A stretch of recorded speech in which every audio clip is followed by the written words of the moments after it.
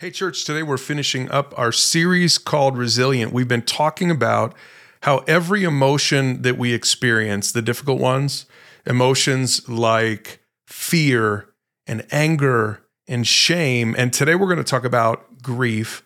We're talking in this series about how each of these emotions can be either good or bad. Emotions aren't bad. Emotions are at best neutral, but we can harness them for good. That's what it means to be resilient.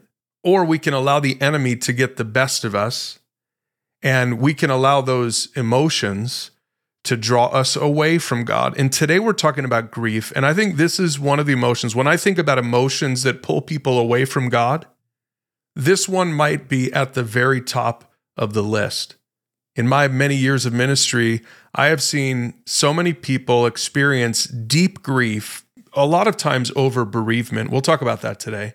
And they don't know how to process it. And that deep sense of loss leads them to a dark place where they give up on their pursuit of God.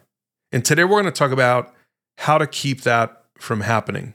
Now, look, before we get into this topic, I want to make sure that I don't minimize what anyone is going through. Maybe you've come to this podcast and you're experiencing a deep, deep sense of grief.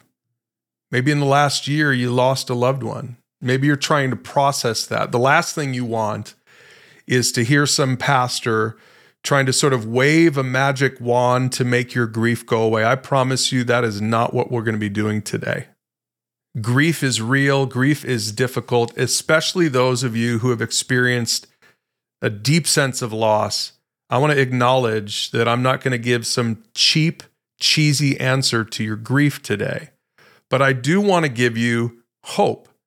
I do want to show you how in three different types of grief, and we're going to talk about bereavement at the end, but we're also going to talk about some other grief that you might experience in your life. And I want to talk about how you can harness that deep sense of sadness and come out on the other side with a better relationship with God, not a worse one. But I want to start with what not to say to the grieving. And this is a reminder for me, because I think that I've been in a place before where I've tried to help people who are dealing with a deep sense of grief. And I think sometimes I've thrown cheap, easy statements at them. We've got a topic about this. I'll put a link to it below in our Pursue God resources. 3 things that I promise we're not going to say to you. And maybe you're listening to this because you're trying to help somebody who's experiencing grief. Don't say these 3 things to those people. Number 1, don't say, you need to get over it and move on. You know, to the grieving, it feels like you're telling them how to grieve. Look, I, for one, am not going to pretend to tell someone how to grieve their deep sense of loss. You know, I think sometimes when I'm helping someone pastorally, I feel this pressure to make it better. I feel this pressure to say something to make things better for them. In fact, some good friends of mine who lost their daughter in this last year have helped me to understand what not to say. And you can't tell someone to get over it. You can't tell someone to move on. Everyone experiences grief differently, and everyone needs the space and the time to do it their way. In fact, don't even say, time will heal all wounds. To the grieving, time is more the enemy than a helpful friend, especially at the beginning. Time just feels like they're moving further and further away from their last memories with their loved one. So let's all make a commitment not to say something cheap like, time will heal all wounds. And one more thing not to say to those who are experiencing deep grief. Don't say, hey, stay strong. I admit it. I confess I've said this, I'm sure many times. Again, I don't mean to be rude or obnoxious or insensitive. So I'm not saying that if you've ever said one of these things, you're a terrible person. Well, then if that's the case, I'm a terrible person. It's just not helpful to say to someone, hey, stay strong. They don't want to be strong. They want their loved one back. They're experiencing a deep sense of grief, and they need to spend some time in their grief. So those are 3 things not to say to the grieving, and I'm going to do my best not to cheapen your grief. If you're listening to this today and you're experiencing a deep sense of grief, I'm not going to cheapen it by what I say. But I do want to give you some encouragement from God's word. Now, today we're going to talk about 3 types of grief and how to harness them for good. And we're going to get to bereavement at the end. So if that's you today, if you're experiencing this deep sense of loss, then I just want to encourage you to keep listening to the end. And I want you to be encouraged by the fact that Jesus himself experienced the grief that you're going through. John 11:35, it's one of the shortest verses in the whole Bible. It just simply says, Jesus wept. And the context for that was that his friend Lazarus had died. We're going to talk a little bit more about this situation in just a little bit, but I want you to know that Jesus experienced the grief that you're experiencing even now. Now, first, I want to make a theological note. And this maybe goes without saying, but I think it's helpful to remember this. Grief, sorrow, was not a part of Eden. It wasn't a part of the world at the beginning. God didn't create a world with grief in it. Grief was something that came after the fall. So sorrow wasn't a part of Eden, and it also won't be a part of heaven. Revelation 21:4 says, He will wipe every tear from their eyes, and there will be no more death, or sorrow, or crying, or pain. All these things are gone forever. See, the theological truth is that sorrow and grief is a result of the fall. It's a result of sin. Sin lies at the root of it. Now, that doesn't mean that it's necessarily your sin or somebody else's sin, but the reason that we experience grief is because the conditions of loss exist at the heart of the human experience because we're all broken and sinful. And it's not just us who are broken and sinful, but the world is broken and sinful. Death itself is a result of a sinful world. And so let's remember that sin is behind grief, but that doesn't mean that grief has to have the final word. That doesn't mean that grief has to be bad all the time. We can still harness grief for good, and that's what we're going to talk about in each of these three types of grief. Type number one, I'm going to just call it victim grief. And here's my question for you. Are you experiencing grief because of someone else's sin against you? In other words, you're the victim of somebody's sin. Some of you out there listening have experienced deep relational wounds. And along with those deep wounds comes a deep sense of grief. I've experienced this personally, and I know that many of you have experienced this. My wife and I recently, in the last several years, have had to endure some really difficult interpersonal relationships with some people in our lives. There have been some false accusations, some things that it's felt to both of us just very unjust, and it's been incredibly hurtful. And honestly, when I think about the topic of grief, I can't personally relate to some of the bereavement that some of you listening have experienced, but I can relate to this one. But for some of you, if you've experienced a deep relational wound, it really does feel like grief. In fact, you'll hit some of the stages of grief. I know Tracy and I, we have. We've experienced deep anger. Man, we feel so angry sometimes when people are sinning against us. Maybe you've experienced that as well. And then it's turned to like deep sadness and almost depression. And here's the thing. Here's the thing with victim grief, and this is what I want you to pay attention to. At the end of the day, it creates a desire in you to pull away. And that's how you know when it's bad.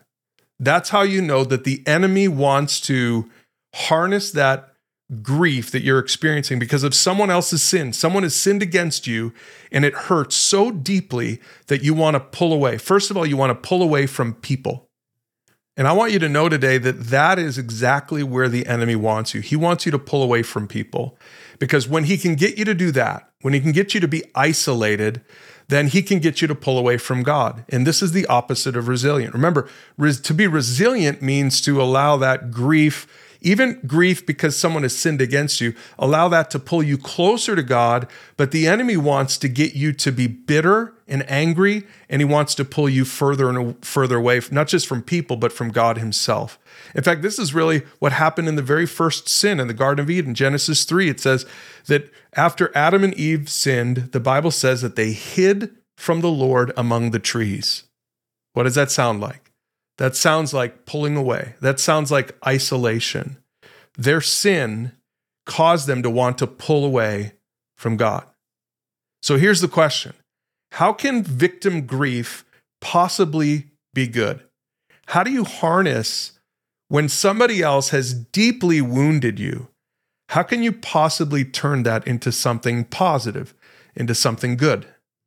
Well, I want to just suggest two things, and it's literally the opposite of what the enemy wants to do. Remember, the enemy wants to get you to pull away from people, but I want to challenge you that if you experience these deep wounds because of someone's sin against you, I want to encourage you to open yourself up to deeper relationships with safer people. See, the Bible says that God gives us people to support us in our grief.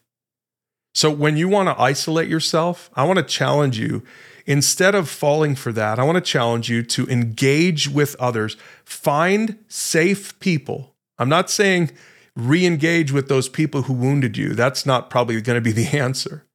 Engage with people who can truly understand what you're going through and who are going to speak life into you.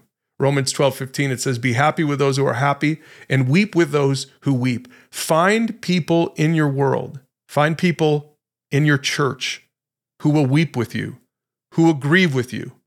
I can tell you for Tracy and myself, this has been the solution when we have been so deeply wounded by a handful of people in our life, a handful of people, really, it's not a large amount of people. But isn't this true that you can allow that one or two or three people to just ruin relationships in general for you? That's exactly what the enemy wants to do. But for us, what we've disciplined ourselves to do is to really think about all of the wonderful, godly people who are going to be happy with us and are going to grieve with us. And we've found so many of those people. And so the victim grief that we've experienced, we've actually allowed that to draw us into deeper relationships with those safe, healthy people in our lives. And here's a second way that you can harness that victim grief for good. You can open yourself up to a deeper relationship with God. Psalm 73, this is a Psalm of David where he says this, then I realized that my heart was bitter and I was all torn up inside. Okay, so pause and think about that for you. For Tracy and I, this is kind of where we were. That victim grief put us in this place where we wanted to just sort of sit in our victim mentality. We wanted to be bitter. We were all torn up inside, and so many people just stop right there. But I love what the psalmist says in verse 23. He says this, yet I still belong to you. You hold my right hand. The psalmist is modeling for us what to do with that deep sense of betrayal. We can turn toward God and say, I need you more. I recognize you're with me.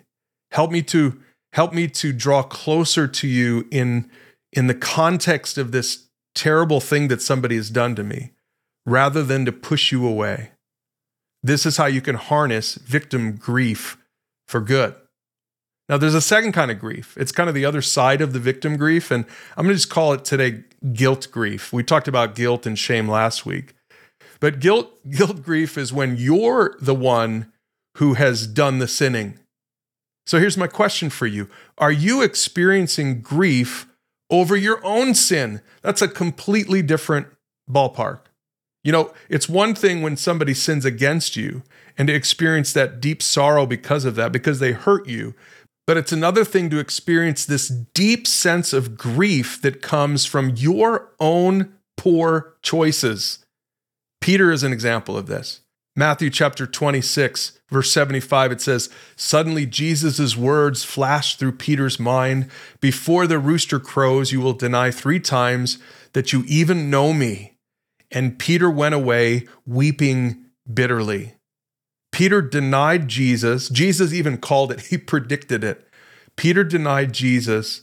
And we see what Peter's response was. He wept bitterly. What is that called? That is called guilt grief. He was experiencing this deep, bitter sense of grief because he recognized that he himself is a sinner.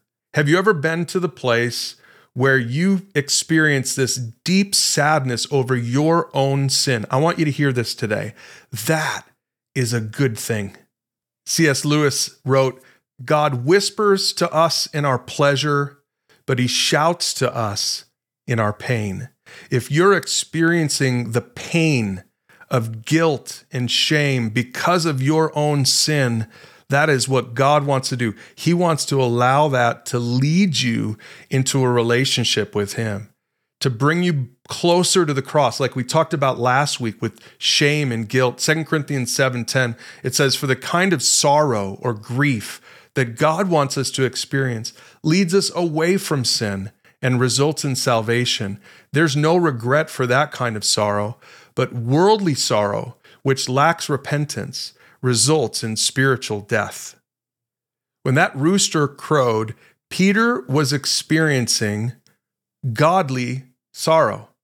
That's what this verse is talking about. It's a sorrow where he recognizes his need for a savior. He recognizes what Jesus did for him. He recognizes that he's broken and sinful and wrong, and he turned to God in the context of that. Now, this passage, 2 Corinthians 7, talks about a different kind of sorrow, and that's worldly sorrow. That's the kind of sorrow that lacks repentance. Repentance is this deep desire, this new attitude of your heart that says, I want to go God's way. I want to go God's way. And worldly sorrow lacks that kind of attitude. I mean, think about the person who sinned against you in the first type of grief that we just talked about. Wouldn't it be nice if they experienced godly sorrow? One of the reasons that you're so bitter, one of the reasons it's so hard to let go of that is because they're not experiencing godly sorrow. They're not convicted of their sin against you. They're just going on and they're living out their best life, and they've hurt you. They've offended you. You've probably prayed that God would convict them. You've probably prayed that God would bring godly sorrow over their own sin. Now think about it for you. Have you ever experienced that kind of sorrow over your own sin? Maybe some of you need to just pause this podcast right now and give God an opportunity to shine that flashlight. I mean, this is what he does, man. It's more than a flashlight. It's like a spotlight. The Holy Spirit wants to shine a spotlight on your soul, and he wants to purify what you value. He wants you to evaluate what really matters to God. He wants you to evaluate your lifestyle. Some of you maybe are living in a lifestyle of sin, and you're going to church and you're calling yourself a follower of Jesus. You're calling yourself a Christian, but you are actively struggling with unrepentant sin. God wants you to pause this podcast right now and get right with him. He wants that grief that you experience over your own sin. He wants that grief to bring you to a place of true repentance so that at the foot of the cross, you can experience the freedom that we can only find in Jesus. This is how guilt grief can be a good thing. It was a good thing for Peter, and it can be a good thing for you as well. Now, one last type of grief that we need to talk about. I told you we would talk about this, and again, maybe some of you are experiencing this right now, the grief over the loss of a loved one. This is called bereavement. And here's a few things I want you to know about this. I think it's really important for you to know this. We've already made some theological statements about where grief comes from, and it ultimately comes from sin. And I want you to know that death is bad. Death is not good. It's not a part of God's original plan. Back to the story of Jesus weeping over the death of his friend Lazarus in John chapter 11. Jesus ends up going over to that home. His sister Mary was there, and he sees her weeping, and he sees the other people wailing with her. And the Bible says that a deep anger welled up within Jesus, and he was deeply troubled. In fact, it says later on that Jesus was still angry as he arrived at the tomb. Isn't it interesting that Jesus, in the midst of his grief, and it says that he wept there, but in the midst of his grief, he was angry. Why was Jesus angry at sin? I think Jesus was angry at death. Jesus knew that death is bad. It's not a part of God's original plan. I'm sure some of you are saying, well, of course, Captain Obvious, death is bad. I know death is bad. That's what I'm experiencing. I just want you to know that Jesus doesn't just, wave that sort of magic wand over and say, oh, it's fine. Everything's going to be fine. Death is bad, and that's why we grieve.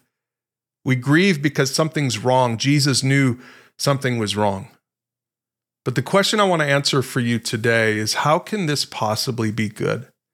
How can I harness this deep sense of loss over a loved one? How can I possibly see the light at the end of the tunnel on this one? I don't know how this is ever going to change. I don't know how this is ever going to get better. And look, the truth is that it's never going to get back to the way it was before. That sense of loss will always be there. That person isn't there anymore. I mean, until you get to heaven, and remember the Bible says that there is no sorrow or death or crying or pain in heaven. This side of heaven, there's still going to be a sense of loss. There's no way around that. But yet even bereavement can be used for good. Even that type of pain, maybe not right now, but at some point down the road, can be used for good. Here are a few ways. First of all, sorrow can be good when God uses our sadness to help others with their sorrow. You know, experiencing sorrow and this deep sense of loss can make you a more compassionate person. An example of this in our lives and in our church is a woman named Joanne. This is a woman who lost her son, her daughter-in-law, and her 2 grandchildren on the same day. And it was devastating, absolutely devastating. And she went through all the stages of grief, and it hit her in waves over and over for years. But here's what's amazing about Joanne's story, is at the end of the day, she has walked alongside so many other women and men as they've experienced their grief. And she allowed this sadness, she harnessed this deep sense of sadness when the time was right. She didn't do this right away, but when the time was right, and she looked outward, and she began to show empathy and care for others, and she's helped so many people deal with their deep sense of loss. Maybe for you, that'll be part of your story. Now, again, if you've experienced that loss recently, maybe it's not going to be right away. But I want to encourage you to even at some point make that a part of your prayer. God, how do you want to use this to help somebody else in my life? I think that is one of the most powerful ways to harness this deep sense of grief for good. Not just for your good, it'll help you, it'll enlarge your soul, but for the good of somebody else who's experiencing that deep loss. You know, the second thing is that this deep sense of grief can draw us closer to Jesus. Psalm 34:18 says, "The Lord is close to the brokenhearted. He rescues those whose spirits are crushed." I'm going to read that again, and some of you might want to write that one down. I think scripture memory can be helpful if you're really struggling with your grief. Psalm 34:18 is one that is worth memorizing. The Lord is close to the brokenhearted. He rescues those whose spirits are crushed. Why? Why is that true? Why is God close to the brokenhearted?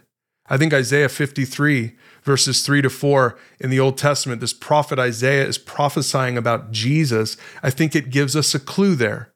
It says there that Jesus, he was despised and rejected, a man of sorrows, acquainted with deepest grief. The Bible says that Jesus is acquainted with our deepest grief. This is one of the most powerful things about the incarnation of Christ. Incarnation means that Jesus took on flesh and made his dwelling among us. He didn't just stay in heaven. He didn't just, live in the riches and the perfection of a relationship with the Father and the Holy Spirit in heaven. He actually came down and he took on our experience. He experienced humanity and everything that goes along with it, to include grief. So Jesus was a man of sorrows. He was acquainted with deepest grief. I want to encourage you that Jesus understands your grief if you're grieving today. I recognize I don't. I acknowledge that. But Jesus does. Jesus knows exactly what you're going through. In fact, verse 4 says that it was our weakness he carried. It was our sorrows that weighed him down. Remember, grief exists because sin exists. And Jesus came to deal with that sin problem. Jesus came and he took on our weakness. He took on our sorrows. It was our sin and our sorrows that weighed him down. In fact, this is really At the end of the day, what grief is good for is it points us to the ultimate hope. And that ultimate hope is in Jesus himself. That's why 1 Thessalonians 4 says that, and now, dear brothers, we want you to know what will happen to the believers who have died, so you will not grieve like people who have no hope. I read that verse at every funeral I ever perform. I'll read it again. We want you to know what will happen to the believers who have died, so you will not grieve like people who have no hope. If you're grieving today the loss of a loved one who is in Christ, I want to encourage you that there's a difference between grieving with hope and grieving without hope.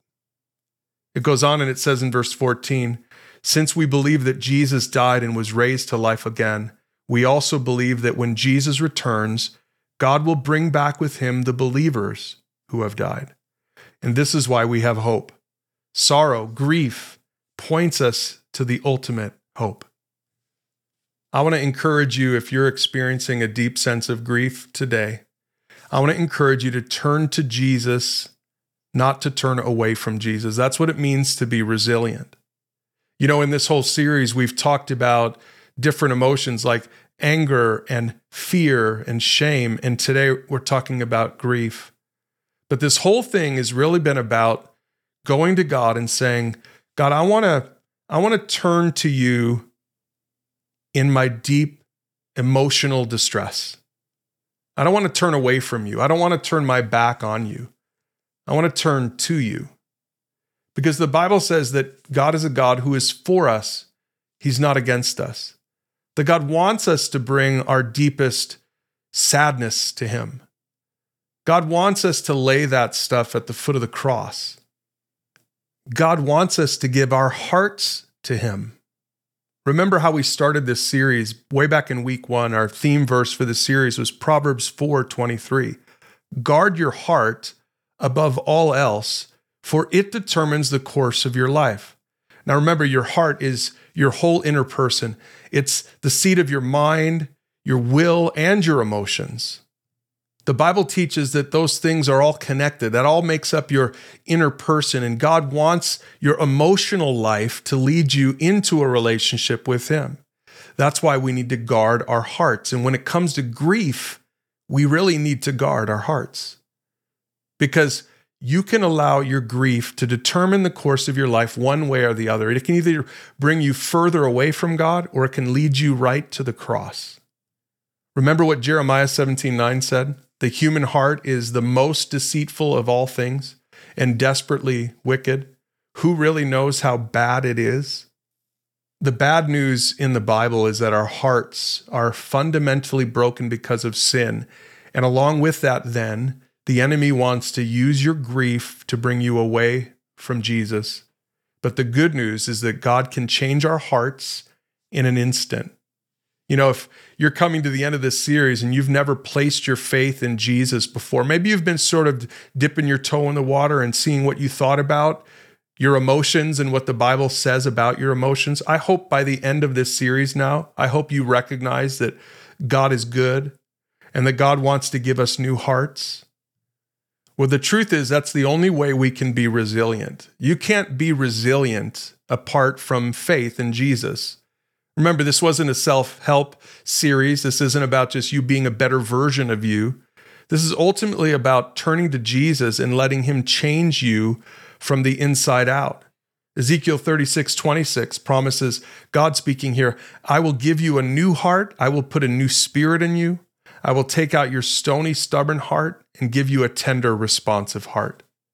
Today, if you want to give your heart to Jesus, I want to encourage you to sit down with a friend, with a trusted Christian friend or a pastor, and say, I'm ready to do that. I want to come to Jesus. I want to give him my heart.